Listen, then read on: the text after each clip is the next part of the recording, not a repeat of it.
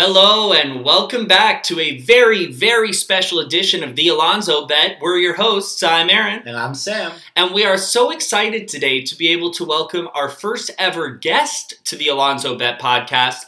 And we are lucky to have Jake Mintz from Céspedes Family BBQ join us today. And for those of you who don't know what Céspedes Family BBQ is, it is an incredible baseball Twitter account run by two friends who met each other in high school, Jake Mintz and Jordan Schusterman. They bonded over a mutual love of baseball and have sort of created this really fun, amazing Twitter account and have a bunch of other projects that I think in the baseball world, including appearing on their own show, Change Up on DAZN. And they've been putting out some great content on their Twitter account during the quarantine for those of you looking for more baseball content. So yeah, if you're not following Céspedes Family BBQ, you definitely should be. Go check it out. And on the flip side of that, if any of you have come to us and are viewing this episode as your very first, based off of a Céspedes Family BBQ knowledge, we want to welcome you. We want to say welcome to the podcast, and we hope you stick around. On our first episode, we give you a full rundown of who we are and what we're about, but we're just going to recap some of that here for any new viewers who may be listening to us for the first time. So my name is Aaron, and I'm here with my co-host Sam. We're both PhD students at Princeton University with an intense love for the game. Sam's a diehard Mets fan, and I rep my Snakes out in Phoenix, Arizona. You know, on this podcast, we're going to get into a lot of stats. We got a stat corner every episode. This episode, we want to focus on Jake, so we don't have a stat corner, but next episode will be WPA, or win probability added. On previous episodes, we've looked at hitting, pitching, and defensive statistics already, so definitely go back and give those a check out. And finally, a lot of people like to ask us, what's with the name, you know? And Sam, do you want to tell us what is with the Alonso Bet? Yeah, so the Alonso Bet references a bet that Aaron and I attempted to place before the 2019 Major League Baseball season. So Pete Alonso, a person who I am very fond of, led the major leagues in home runs. Human polar bear. Set the rookie home run record in doing so. And before the season started, I came to Aaron with a bet. I said, "Hey, look, this Mets prospect Pete Alonso, who has insane power, is 150-1 to lead the major leagues in home runs." This is on DraftKings Sportsbook.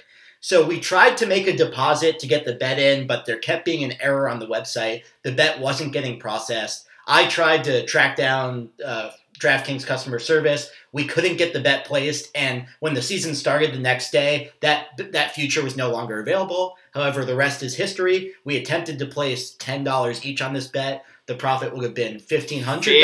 $1,500 for each of us, folks. That may be chump change to some of y'all, but for a couple of hardworking students like us, we need that cash. And so if you go to our Twitter at the Alonso Bet, you'll see the very first thing we want you to know. DraftKings owes us money. That is right, and we are still expecting it from them. But, in the meantime, it's a funny story that sort of defines some of the things we love about baseball, and, we like to gamble with baseball every now and then. So, except for the teams we play on. We don't want you guys to think we gamble on our softball teams, because we would never. No, I would like to be inducted into the Hall of Fame one day. So that's a bit about us, and again, if you want to learn more about us, We've been doing a season preview series so far on the podcast. So we have a separate podcast. We have a separate episode for each division. In our last episode, we did our playoff predictions, and then with Jake, we'll be getting into our award predictions for the season. So me and Aaron both give our predictions, and Jake also gives his own. So it was a really fun conversation we had with Jake, and I hope you guys enjoy it as much as we do. And with that, we're going to ring up Jake right now and give you all of his wonderful insight into this year's season and personal accolades. And my feeling is we're also going to get a couple interesting stories along the way. So stay tuned. Jake Mintz coming to you in just a few seconds. All right. Welcome back, everybody. We are here with our special guest today, Jake Mintz of the world famous at Céspedes Family BBQ. Jake, how you doing today?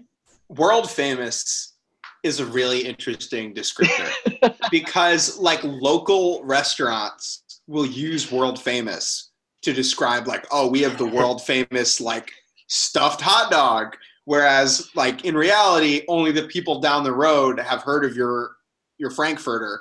And to me, that is how I took your world famous descriptor of the Céspedes Family BBQ. is that people around town know who it is. You guys do have a baseball card, though. We And do that's have exciting. a baseball card. Yeah. We do have that was a moment that was very crazy. It was like, oh, I'm on cardboard. And I will say, like, I People used pull me from packs at the store. I used to be a big baseball card collector when I was younger, and like Allen and Ginter was my favorite set to collect. So it was like super cool that you guys were in that. It was very. The funny thing is like people messaging us being like, "Hey, can you sign this?" And I know that like some of those people are like actually fans of ours who are like interested in having us sign it, which is crazy and cool, and I'd love to do it. And then I know that some of those people are just trying to get the whole set signed and completed so they can sell it online. Yeah. And I can determine the difference between the two, and I respond to some people and don't respond to other people. Did you guys sign officially for the set as well? Yeah, we signed about 250 of in each color. It was a weird day at the office. We were just like, Yeah. Well, but, Jake says here he might sell himself a little bit short. Céspedes Family Barbecue does have almost 100,000 followers on Twitter. So that road that people know them on is quite long. And they've kind of built this following by being a very fun outlet for sports, highlighting personalities and fun things going on in the sport, kind of straddling a line between statistics and playing the game a little bit like we try and do on our show. So we're very, very lucky to have Jake on the show with us today. And Jake, do you want to tell us a little bit about yourself? Yeah. So Jordan Schusterman, my better half, as I call him, we started the Céspedes Family Barbecue December of our senior year of high school in 2012, and then just worked on it for a year with no one knowing what it was. Like for about a year, we had 100 Twitter followers, and we were just really writing it and making jokes to make the other person laugh, right? It wasn't like for an audience. Like I was just coming up with silly crap to make Jordan laugh. And then someone at Baseball Prospectus thought we were funny, tweeted about it, and then it just kind of snowballed from there. We got jobs with MajorLeagueBaseball.com out of college, and then worked there for Cut 4 for about 2 years and change, and then we left there in February, and we have something else in the works now, and we also host Change Up on DAZN, which is basically a nightly whip around show where we watch a lot of live baseball and talk. Yeah, we've watched it a couple times. Really enjoy you guys trying to make throws to first base with the wiffle ball. I really hurt myself that day. Yeah, that was fun. So yeah, that's it. Other stuff. I pitched in college. At the D3 level. We both went to D3 schools. Yeah, we rep D3, baby. Yeah, I went to U Chicago, so we're actually a bit rivals with you. Okay, but, so yeah, 2 of my roommates were on the baseball team actually. What years were they there? The day I got ejected against Chicago? I think they were. I told my roommate you were going to be on this pod, and he's like, yeah, I remember. We were playing Watch U. He threw a pitch that was just like a tiny bit inside, and the ump lost his mind and ejected him. And like even everyone on our team felt so bad for him because it was so clearly unintentional. It was so whack. I sucked for 3 years, and this was my sophomore year. And I came into a game, we were already losing to Chicago. I let up a homer to the first batter, and the second guy, like I grazed his thigh with a fastball, and the ump thought it was intentional and chucked me. And I was just like, sir, that is absolutely egregious. And someone was like, only the Wash U Chicago game, some like stuck up asshat gonna use egregious to argue with an umpire. And I got suspended for 4 games. No. Because the rule in the league is if you throw at someone intentionally, you are suspended for 4 games. And my coach at the time didn't want to appeal it. So I just sat out 4 games, and I watched the last game from a tree, like at the beginning of Angels in the outfield. Like I climbed the tree behind center field. But yeah, that's my U Chicago story. And then this is another funny one. So my senior year, when I was good, it was like a chirpy game. They came to us and like they needed a couple wins to get to the playoffs, and we ended up sweeping them. And the last game of the series, like we get them out. Like I get the save. And my catcher turns to their dugout and just goes, "Nail in the coffin." And it was sick. It was so cool. Like, he sounded awesome. And I was like, oh, I got to say something too. So I turned to them and I go, "Have a great summer." Which was the lamest chirp ever. I was like, what you write in a yearbook. I think, what was your senior year? 2017. Okay, so that was a year after I graduated. Okay. I feel like I would have been hearing about that from my salty roommates if it had been the year before. Have a great summer. It's like, thanks. It's like, thanks, man. Sorry for that digression. That was amazing. Yeah. That was amazing. So did you and Jordan both come from like a writing background, or how did, to go back to kind of your progression there, like how did you guys go straight into MLB and then just keep landing hosting and writing jobs? So, I mean, we were writing in high school, like every high school kid has to write, for class. Yeah. For the worst things ever, yeah. Yeah, and, we started writing about baseball, again, just for one another. Like, we didn't really have any crazy background in it. I took a creative writing class in high school, nothing too sexy.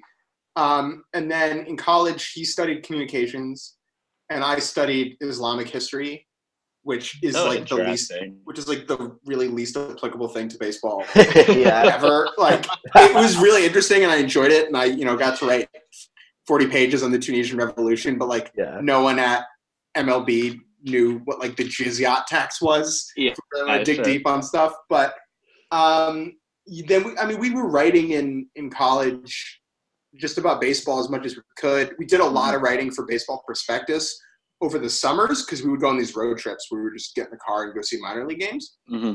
And we would write a log every day of the trip. And I think that's where we got comfortable with writing. But we hadn't done any on-camera stuff at all until after MLB hired us.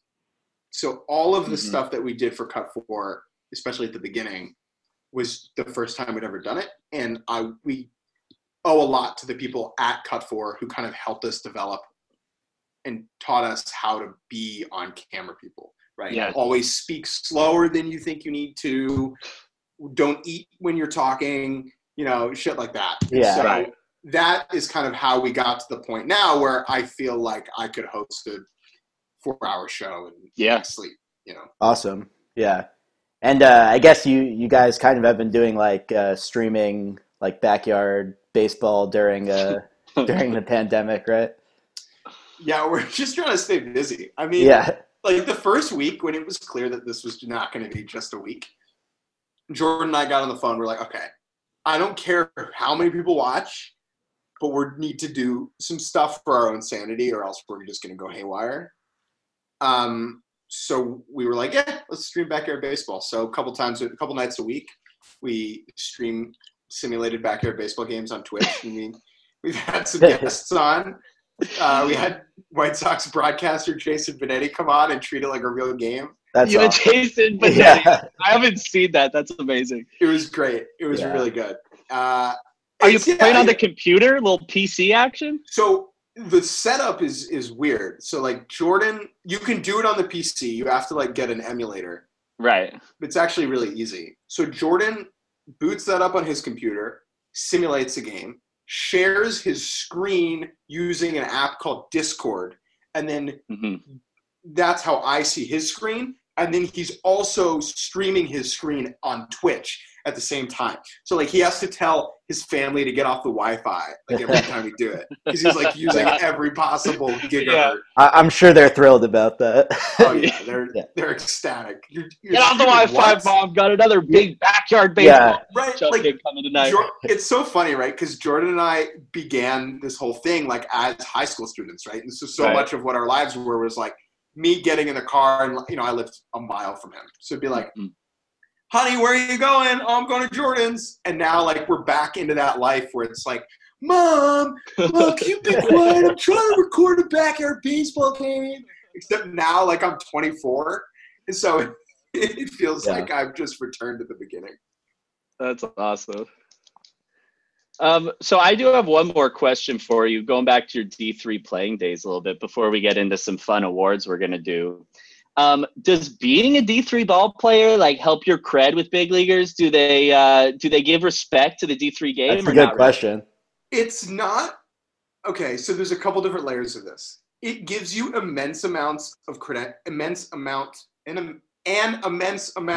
credentials with any pro players who play D3 baseball.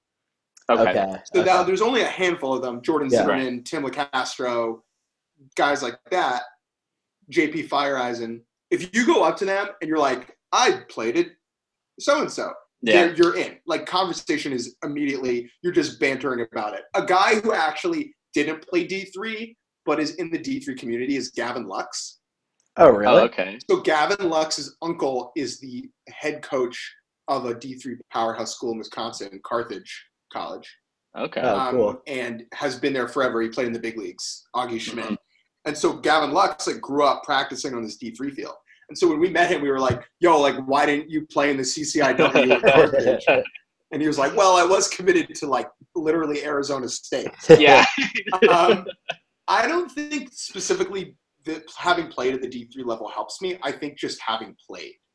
There are certain things, and I don't want to sound like a grouchy old dude, but there is a certain part of, even if it's the D3 level and you're only playing 40 games a year and you have kids missing practice to take exams and stuff, there is a part of having been on a team, whether it is baseball, softball, soccer, whatever kind of team you're on, playing college athletics prepares you to talk about athletics with a little bit more depth. Now, I don't have as much depth as a David Ross, who literally, was a catcher on a World Series winning team. Sure, he's going to be able to offer more perspective than I can. Yeah. Right?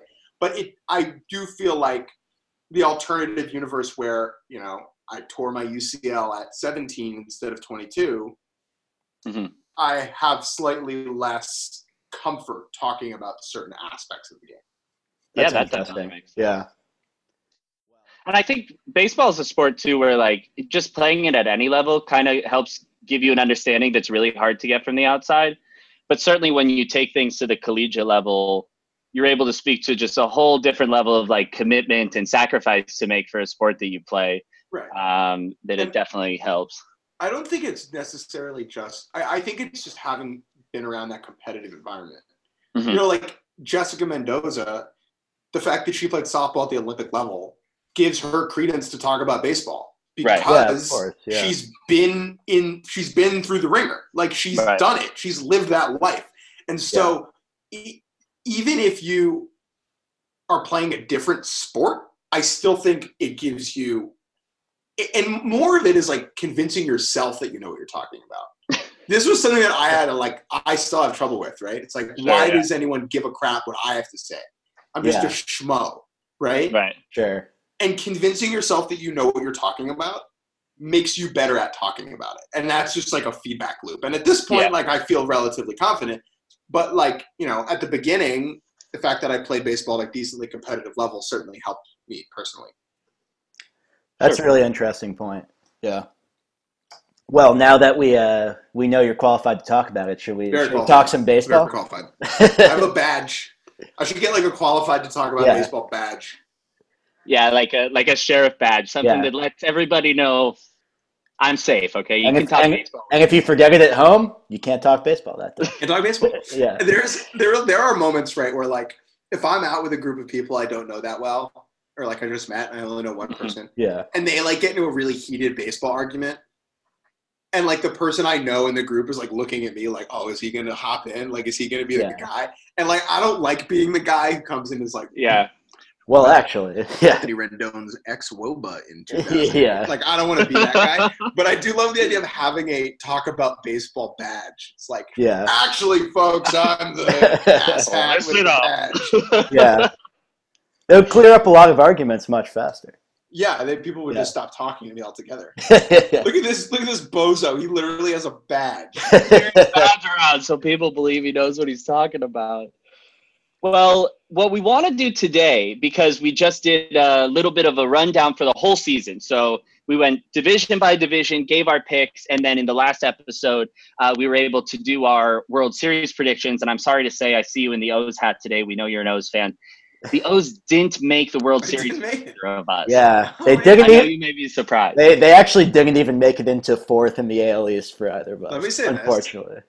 So with the shortened season, there is a small part of me that's like, yo, if the O's get hot, Anyone can get hot. Right. Yeah. Anyone can get hot. Anyone can get hot. Like, Yeah. if the O's go like 30-15 and win, if they win the World Series this year, like that could totally happen. Like a decent team that wouldn't deserve it in a regular Oh, for year, sure. could just Yeah. win it. I think it would be so funny if like the Rangers are exactly the team that could just like fall into the World Series this year. Yeah, I think like White Sox and Pods fall in there too. Just like random teams that could get so hot for just such a short amount of time, but enough to win in like a 50-game season. Who knows what? Yeah. Like if you go back to like the standings after 1 month of play on, in 2018, like you'll be like, oh, I didn't realize the Tigers were decent for a month. Right. Yeah, if you randomly select like any random 50 games in pretty much any season, there'll probably be one terrible team that played 650 ball over 50 exactly or something. And that's the hope as an Orioles fan. Yeah, it will. Right, we'll keep your fingers. Yeah. We'll keep our fingers crossed for you, but awesome. It's gonna be tough either way. But yeah, so now that we've kind of gone through all those things, we want to give our award predictions. So we're not going to go through everything, but we do want to break down Manager of the Year, a breakout performer, and we'll leave that open-ended for all of us. Rookie of the Year, Cy Young, and of course, the most valuable player in each league. So let's get started with Manager of the Year. This is an award that not everybody likes to pick, but here I love to pick a Manager of the Year. Do we want to start AL or ML? Let's do AL. Okay. I love this award. It's so silly because I think baseball more than any other sport, we have no idea what makes a good manager. That's exactly right. To me, there are like 8 guys who I'm sure are good at managing. And then there are like a couple that I'm not going to name who I don't think they're very good. And then everyone else, I just have no idea.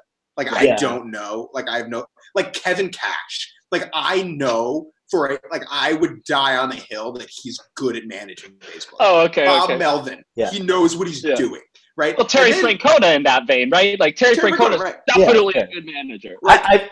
Aaron Boone is a good dude and, like, could be a good manager. Right. But, like, if you put him on the Tigers, are they going to overperform? Yeah, who knows? Well, I also think it's hard to disentangle in today's baseball environment, like what the manager is doing versus what the front office is doing, and sort of giving the information to the players to succeed. Yeah, and like who's setting the lineup every day? Yeah. Usually, there are a lot of teams where it's not even the manager anymore, right? Yeah. So exactly. And the thing about Manager of the Year is it's almost never the best team's manager. No, the Manager of the Year goes to the manager whose team was not supposed to win the division, won the division, but didn't win the World Series. It's all about narrative. Basically. All about narrative. Yeah. Mike Schultz and Rocco Baldelli, the perfect picks last year. You're looking at small market teams overperforming their, the expected run. It's perfect. It's just such a silly award. There are only 2 possible ways that a manager wins Manager of the Year. Their team vastly outperforms what people expect that they're going to do, or they just have the most dominant season ever, a la Alex Cora in 2018, right? Like, or everyone gets hurt. Yeah. Oh, but they still make it through. Still, right. Like Aaron Boone last year almost won. Yeah. I think he tied basically. And like the Yankees were supposed to be good, and they were good, but it was because Aaron Boone was just like steering Mike Tauchman into 12 home runs. Yeah. I'm so mad about last year's Yankee season, but let's not talk about it. Oh man. Okay, so this year, who am I going with this year? I mean, it's so tempting to just like, okay, who are the teams that are going to be on the up? It's the Reds, the Padres, and the White Sox, and the Rangers, right? So it's really tempting just to pick one of those guys. Or like it could, what's a good narrative is the Angels win the wild card. Yep, I was just Joe Madden wins. Yeah, that would be an incredible narrative. Yeah, that's just an obvious one. But in the American League, I'm going to go with Kevin Cash. My man, that's also my pick. Damn, I went different than you guys. I think the Rays will win. It's so weird to talk about this. in a full season of real baseball, theoretically, I was going to pick the Rays to win that division.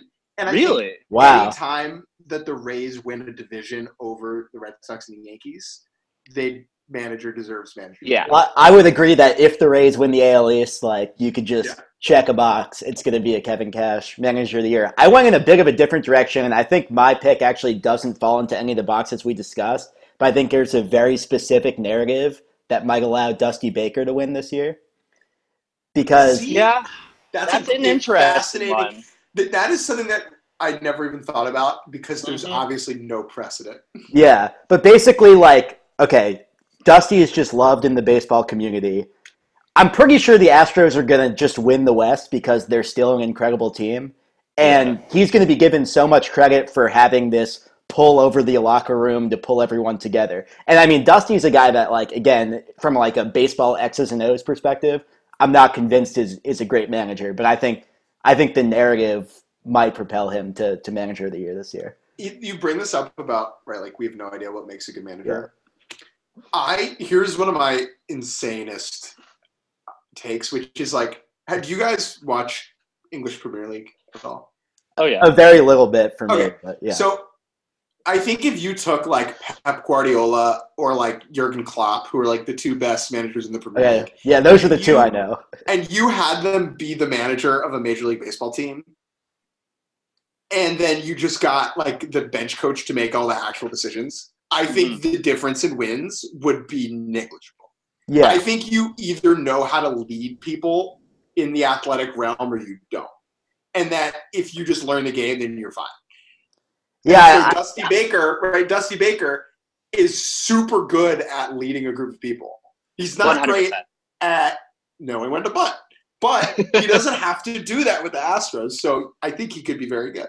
One thing I worry about though is will he let Kyle Tucker play? Because he doesn't love young guys. But I think that's a specific scenario where I worry about him like actively hurting the Astros' chances. But again, I think they're good enough that they're going to win the West no matter what. I mean, obviously in a shortened season, 51% of the ABs, whether it's Josh Reddick or Kyle Tucker, like they're still going to win the division. They're so good. Yeah.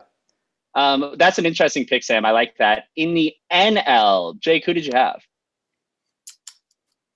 I'm going to go with Jace Tingler. That's my pick, too. Yeah. I'm a big Tingler guy.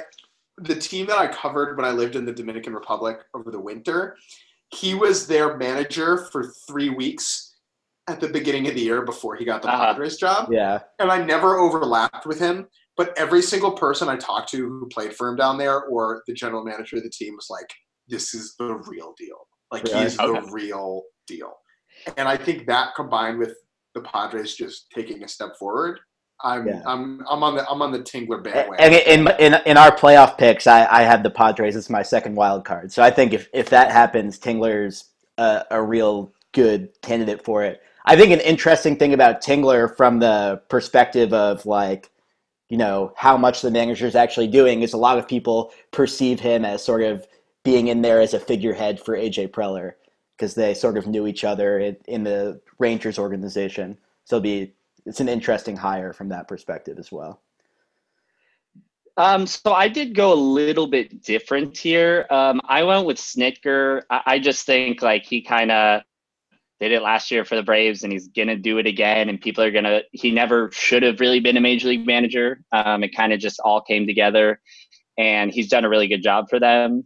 I think he walks away with it. How could he win it when the Braves aren't even going to win the NL East? Oh my God. The level that Sam picked the Mets to go this year, Jake, is unreasonable to any rational fan. Luis Rojas is a good pick for this, just because like him having to like hop in right away. Well, I wanted to pick him, but I tried to not let myself pick too many Mets. Spoiler alert: I did pick one. I know this is a bit of a departure, but could you actually? I forgot that you guys did that thing down in the Dominican League, and it just looked like so much fun. Will you tell us a little bit about it? Yeah. So I went down by myself for about 2 months in like a couple different chunks over the off season. Mm-hmm. I came to the realization that I didn't really have anything to do. for a couple months. And I was like, I work on a baseball show that needs live baseball. I don't there's no live baseball. Let's do this. So I saved up a bit of money and just went down there and lived and went to a game every day and met people and worked on my terrible Spanish. And just, it is, a lot of our job is talking to players and talking about players' lives. And I felt that it was disingenuous to an extent to try and do that without actually understanding where 10% of the major leagues comes from, with all the players, right? And it just opened my eyes a bit to the way the business of baseball works there. We get the sense, I think there's a narrative that like, oh, they love it more than we do. And it's not just that, it's that they need it more than we do. Where kids are dropping out of school every year at age 11 to go play baseball because that's their best chance of making money, right? Yeah. It's the rational decision. And so them practicing all day, every day isn't just because they love it. It's because it's a necessity, right? Yeah. But learning things like that. And it was, getting to see baseball in a different world where I was an outsider was very eye-opening to me. And Jordan came down for 5 days and visited, and it was like, it was just amazing fun. It was great. Yeah, it sounds like awesome. And when you go down there, as the gringo, I was like the token gringo reporter, right? So everyone knew. I was like, "Who's this gringo? Like, why is he here?" And once I explained to people what I was doing, they were willing to talk to me and help me out. We got to go to Carlos Gomez's house. That's so sick. Which never happens if you don't go. If I went to, I'm trying to think of a similar, Denard Span. If I went and talked to Denard Span in the dugout, he would never invite me to his home. Right. But Carlos Gomez was like, oh, this gringo's here. I want to show him what I'm about. Come to my house. That also says something about Carlos Gomez, who's who's just an awesome guy ever by all appearance. Yeah. Right. So all in all, amazing experience. Easier than you'd expect. Just from a logistical standpoint, I'm a bit of an adventurous person. I took public transportation down there with very little Spanish. But you can go down safely, easily, cheaply, and have a good experience. So if anybody ever wants to know how to do that, let me know. That's awesome. Cool. Yeah. How did you end up at Victor Robles's block party? I read that article a couple months ago. It was just that sounds sick. It was the most out of place I felt the whole time I was down. Oh, really? By a mile. Not in an uncomfortable way, necessarily. But so I am buddies with his agent, a guy named Rafa Nieves. And Rafa was in the Dominican, and I texted him. I was like, hey, do you want to get dinner? And he just responded with a pin. And I was like, what? He's like, come here. I was like, okay. So I just got in an Uber and went across the river to the slightly shadier side of Santo Domingo. I just got out of the Uber and looked around until I saw the guy I knew, and there was Victor Robles, my friend. And that was it. It was so cool because I think I wrote about this in the piece, but to us, Victor Robles isn't really a part of the story of the 2019 Nationals. He's an important member, no doubt, and he's a really good player, and I think he's going to be really good moving forward. But he's the 15th most important dude on that team. Yeah, sure. But on that block, he's the god, right? And I think it's easy to lose perspective of that. I don't know where Wander Suero is from in the Dominican, but I know that when he went home, it was lit. Yeah. Right?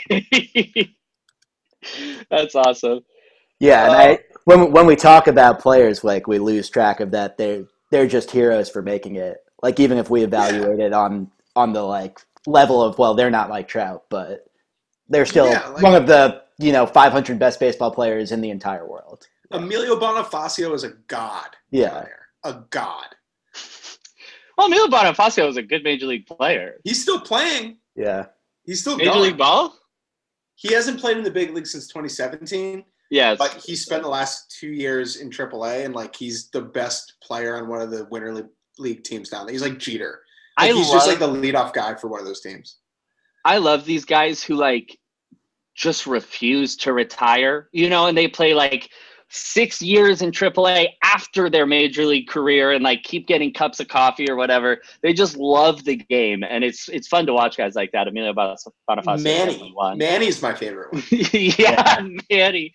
Dude, he was on the Chinese Baseball League before the rest of us. Yeah, that's exactly right. He was.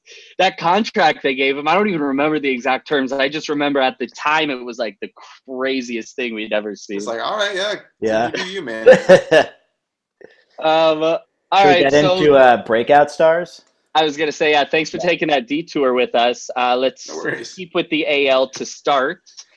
Any player you really like to like kind of make that leap forward or make an unexpected jump this year? I mean, I'm like a lot of the baseball internet, I'm all in on David Fletcher. I think David Fletcher is just awesome. I don't know if he's like an all-star, but like I think he could really be like a 4-win player. It's just super versatile. But I think people are kind of forgetting about Yoan Moncada a little bit.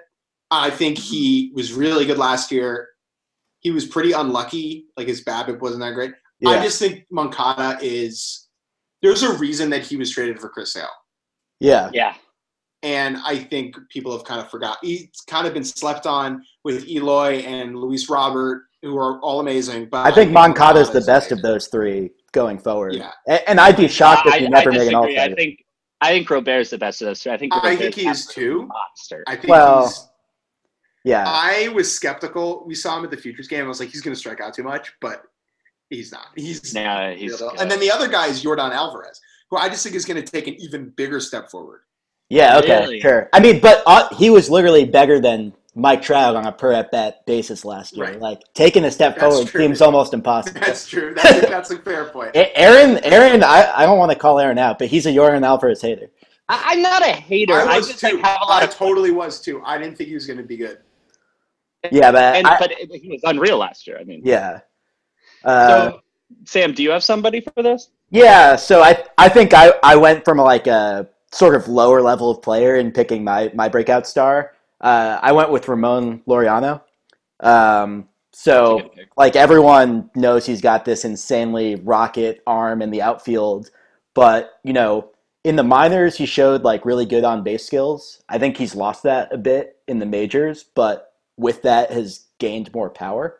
And I think if the on base skills come back a little bit, he can be sort of a guy that can, you know, have like a 130 WRC plus, and with that outfield arm, actually a lot of the defensive metrics didn't love him in the outfield, but like this new StatCast outs above average stuff is really cool, and I think they sort of have seen that he's actually one of the best fielders in terms of first steps in the outfield, but he's taking terrible routes to balls.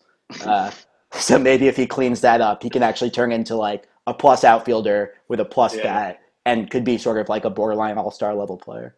That reminds me, that's the thing guys get over. That reminds me when Justin Upton first came up, he used to be so fast and so quick to the ball, but he would just run like snake patterns in the outfield to try to get to baseballs, and it just cost him so many outs. I've actually seen Laureano do that too. A guy I have isn't too dissimilar. I have Willie Calhoun here. Great pick. I like that one. Yeah, I like that one. Stud. Like, he was such a stud for the Dodgers, and even when he came over to the Rangers, like, he flashed really good times in AAA. He's ready to get full at-bats this year now that he has had the time to recover. Just before, for our listeners who don't remember, just before this whole COVID thing shut baseball down, he got drilled in the face with a pitch like 2 days before. People were worried about him for opening day, but now with all this time, he'll be fine. I think he's going to be a monster. To be honest, I like that pick better than mine. The thing about him, I respect players who don't want to play defense. Like, I love watching him hit, and I love that Willie Calhoun's like, look, y'all, I'm not a defender. I'm gonna try and get competent, but like, I'm here to hit. Like, I'm not here to play defense. Sorry. He's actually got a bit of Manny in him in the field, I feel like. He's just like, he could do it, but he's just kind of like, I don't really want to. It's not as much that. It's just that I get this sense that, like, there are players who think about defense when they're hitting. Like, I can tell they're thinking about defense. Sure. Like Jose Iglesias. Like when he's hitting, Yeah. screw this, I want to play defense. Yeah, get me back. And I think Willie Calhoun is the opposite. And like when he's in the field, he's just thinking about his at-bats and he's just thinking about his next at-bat. Right. As he should be. Because he's fun to watch hit. He's sick, yeah. Yeah. So in the National League, I had Ryan McMahon from the Rockies. I kind of think that he's been poised to take a step forward for a while. Boy, he kind of sucks, but he has all the tools to put it together, and they need someone this year. So with his positional versatility and the need, I think he finds a way to hit. What did you guys have? I went Keston Hira. I mean, he was incredible in half a season last year. Yeah. Really, was basically as good of a hitter as Alonso in half a season as Alonso was for a full season. I don't think he will quite be that player. I think like his BABIP was a bit unsustainable and stuff, but I think Keston's going to be a great player for years to come. I think one of the big questions about him is whether or not he can stick at second or has to move to third, because that'll impact his long-term value. But I like Keston. Yeah. I think in the age of shifting, where the Reds just paid Mike Moustakas billions of dollars to play a well below average second base, that Keston Hira will be fine there. He'll be fine. Yeah, I'm not worried about I agree. That. I will go with Scott Kingery. I like that one. Yeah. There are a few guys I just enjoy. I just love watching him play. I just all around. His nickname is Scotty Jetpacks for a reason. I like that the Phillies made room for him this year. I think he's mostly going to play third base. Well, we'll see. They'd rather have him at second or center field. They want Gene Segura to play third base, I think. They want Segura to play third base. We'll see what they end up doing, but that was the talk out of camp when everything closed down. But see, this is what's great about Kingery is he can really play anywhere. Yeah. And he's one of those guys. He played a lot of shortstop last year. They're like, give it a go. Just try it. And like premium positions as well. Yeah. And then a guy who I want to break out is Cole Tucker. He's just one of my favorite people. He's just an interesting person. And I think he's got the talent. And by breakout, I mean like be an everyday big leaguer, not be an all-star. Sure, right. But I'm a big Cole Tucker guy. So you actually, either knowing or unknowingly just ran the Arizona Arizona train right there. Cole Tucker out of Mountain Point High School in Arizona, and Scott Kingery, actually an ex-travel ball teammate of mine. We used to play a little travel ball together around the AZ circuit. Him and his twin brother were both quite good, but no one thought Sam Kingery, right? Yeah, you best believe. Oh, nice. And that's Bellinger. Bellinger's there too. Oh yeah. Bellinger was an animal. Bellinger, I still think, has the furthest home run hit I've ever seen. I played against him one game, and he just demolished a ball. All those guys live together. Yeah, right. They all live in the same apartment complex. And I forgot about that. Apparently, they're all quarantined together right now. Oh, really? When we had Cole Tucker on the Backyard Baseball Show, and he was like, "Scott Kingery's here too." We're like, "Okay." That's fine. That works with us. Yeah. Cole Tucker looks like such a fun guy too. He just looks like he has so much fun playing the game out there. Oh, 100%. Hair's on fire, and there's a lot of it. Yeah, hair's on fire. All right, so let's move on to Rookie of the Year now. Who'd you have, Jake, in the American League? I would go with Robert. Luis Robert, because he's just gonna play. He's just gonna play every day from the jump. And I think he's going to get tons of at-bats and tons of chances, and I think he's going to mash right away. If I was picking between him and Joe Adell, I would pick Adell, as the better player. Yeah. But I think that you're just going to see more of Robert this season. Although, do you have any idea how the major leagues are going to deal with, Super 2 service time stuff? Because maybe... it might be that the Angels don't suffer as much from surface time and just have Joe Adell to start the season. Right, just play him the whole season. Yeah, I mean, if you make the argument, he should be up immediately. He should have been up at the end of last year. Yeah, right? Yeah, definitely. But, that's an interesting point. I just think that it's more likely you see Robert playing every day because the Angels have surprisingly good Brian Goodwin and Justin Upton and Trout. And so Adell will play over Goodwin if it comes to that. Yeah. But still, I think there will be more days off for Adele in that. That's a fair point. Yeah. Yeah. Did you also go, Robert? No, and I love him, but I was really close between him and my pick, but I had to go Jesus Luzardo. That's who I went to, actually. So he's eligible? Yeah, he only pitched 12 innings last year. Yeah. That's so funny. Yeah. He's amazing. He's so sick. Like he's so good. He's just got great stuff, and he's already got really good command of the zone. Throughout his whole minor league career, he was never really walking more than 3 batters a game and only reached that clip a couple of times.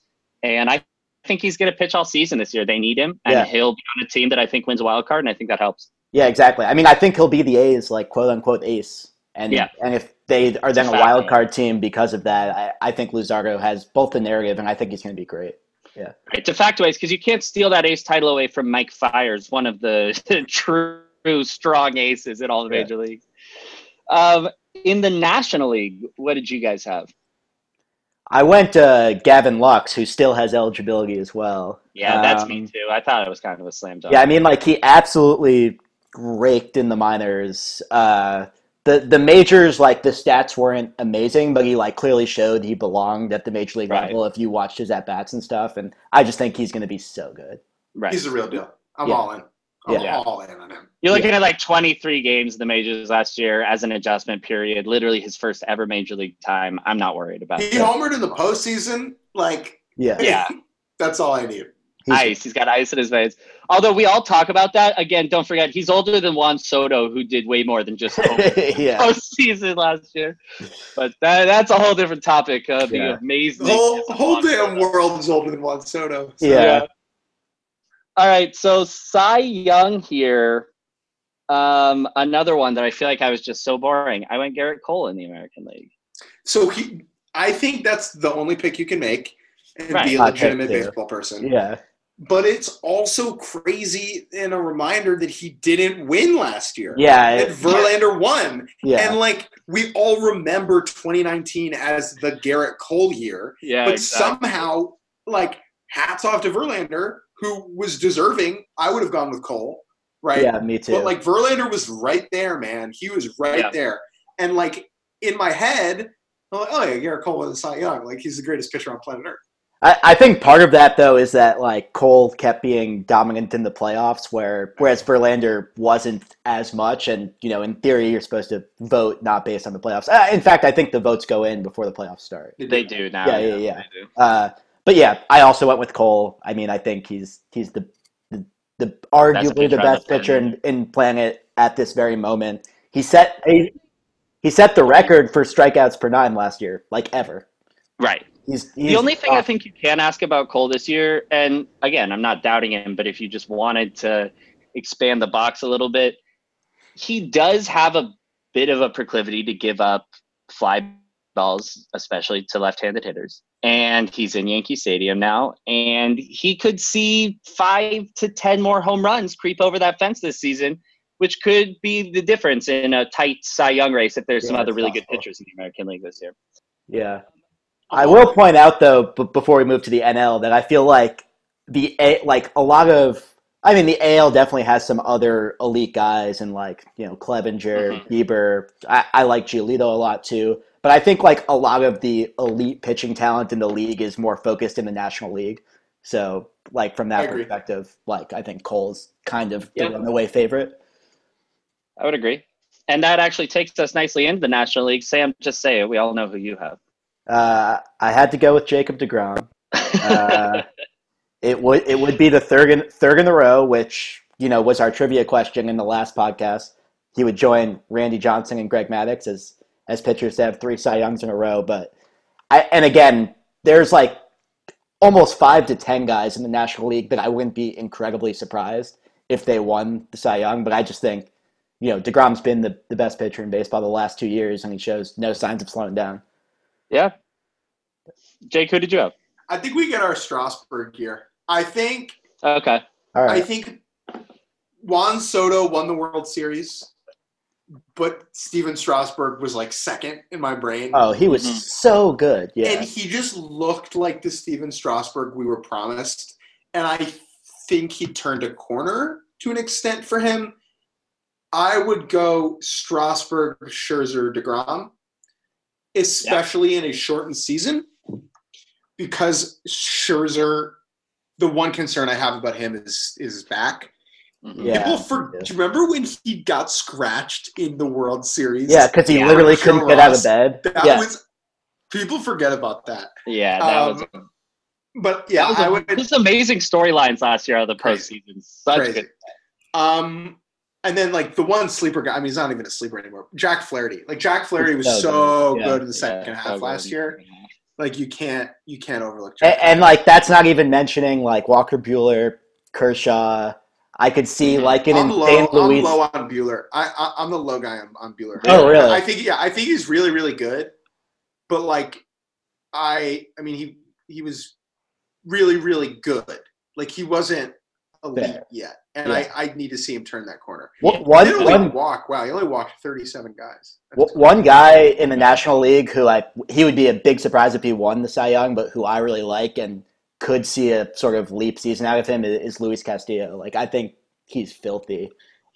His changeup is the greatest pitch statistically of all time. It's insane. I like Bauer to win the Cy Young a little better than him, but I agree they both have a lot of potential there. Bauer was not good in Cincy. Yeah. He was not, like flat bad. He was not, but he figures it out. I think. I don't really think he has a chance to win it this year, but I don't think he's going to repeat that same type of just abysmal performance we saw in Great American Ballpark last year. Yeah, the question is, was 2018 a blip, or is this more the guy he is now? That's a fair question. Yeah. But yeah, I like Bauer too. All right, so this, and I feel like we're maybe ending with the most consensus picks, but this brings us to American League MVP. I may caveat this with, let's do a not Mike Trout answer, since how do you not vote Mike Trout? Yeah, I had Mike Trout and a not Mike Trout answer. Yeah. So let's just acknowledge Mike Trout's the greatest baseball player on the planet, and he'll likely be the odds-on favorite to be AL MVP under any circumstance. Well, but before we move on from Trout, though, like let's just. I'm so happy he won MVP last year. He literally could arguably have been the AL MVP every single season of his career.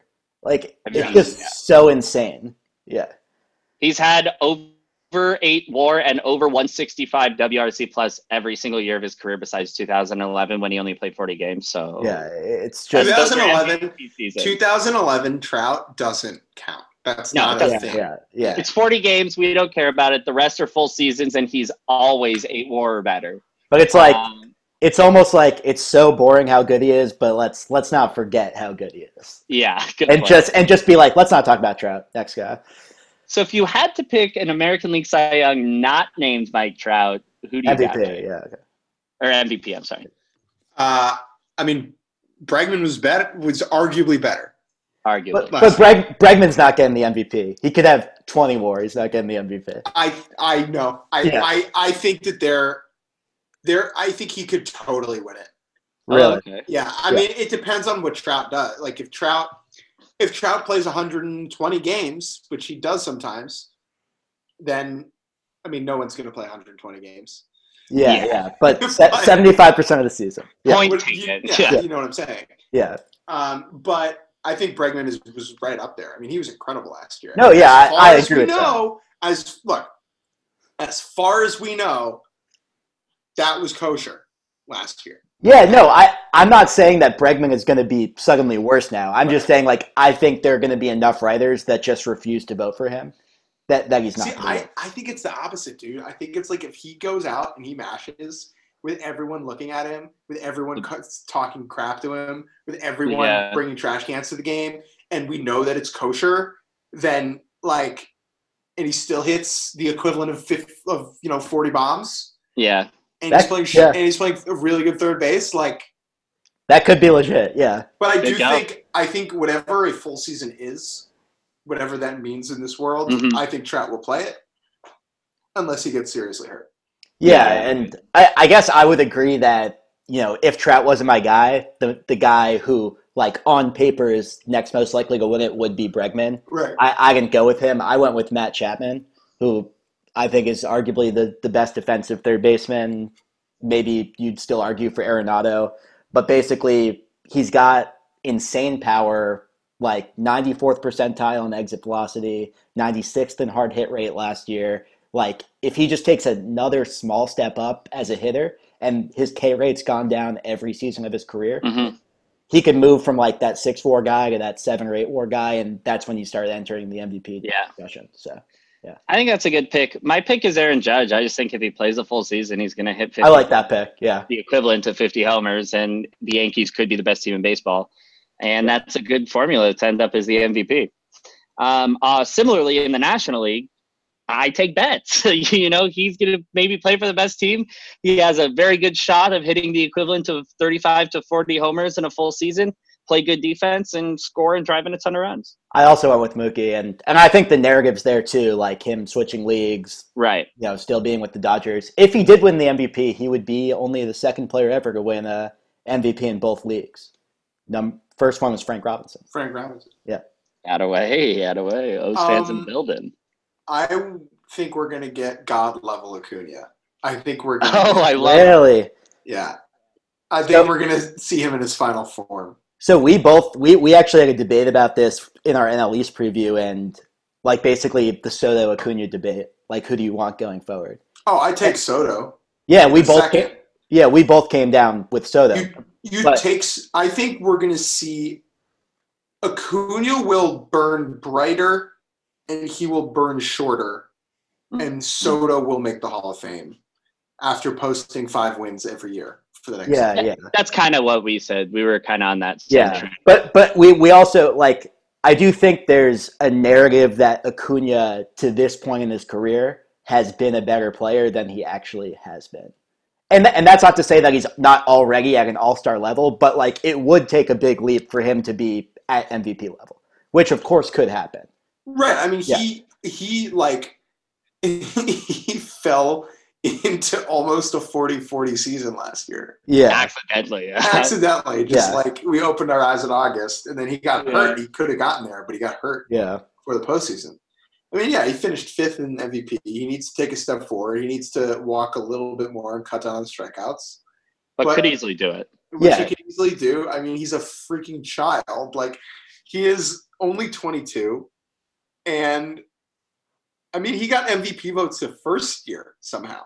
Yeah, but that's a little silly, actually. Yeah. I think. But he is – I just think his talent is ludicrous. And I think he has a lot less to do than Soto to win it.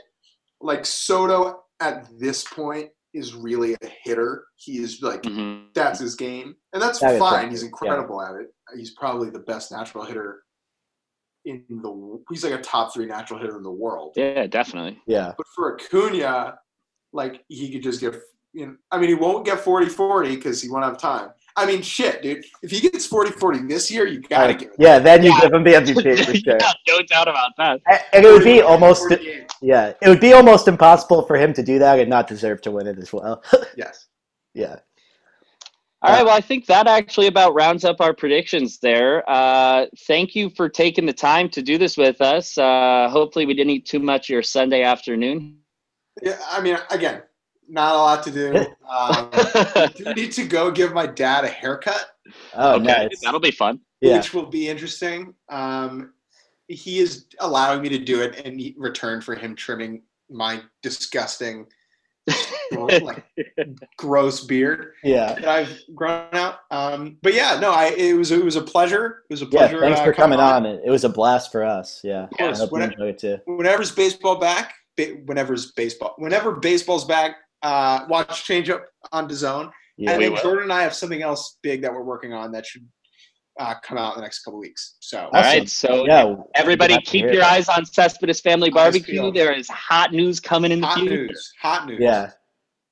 All right. Well, thank you very much, Jake, and we're going to sign off here. From everyone here at the Alonso Bet, I'm Aaron, here with Sam, and our very special guest today, Jake Mintz.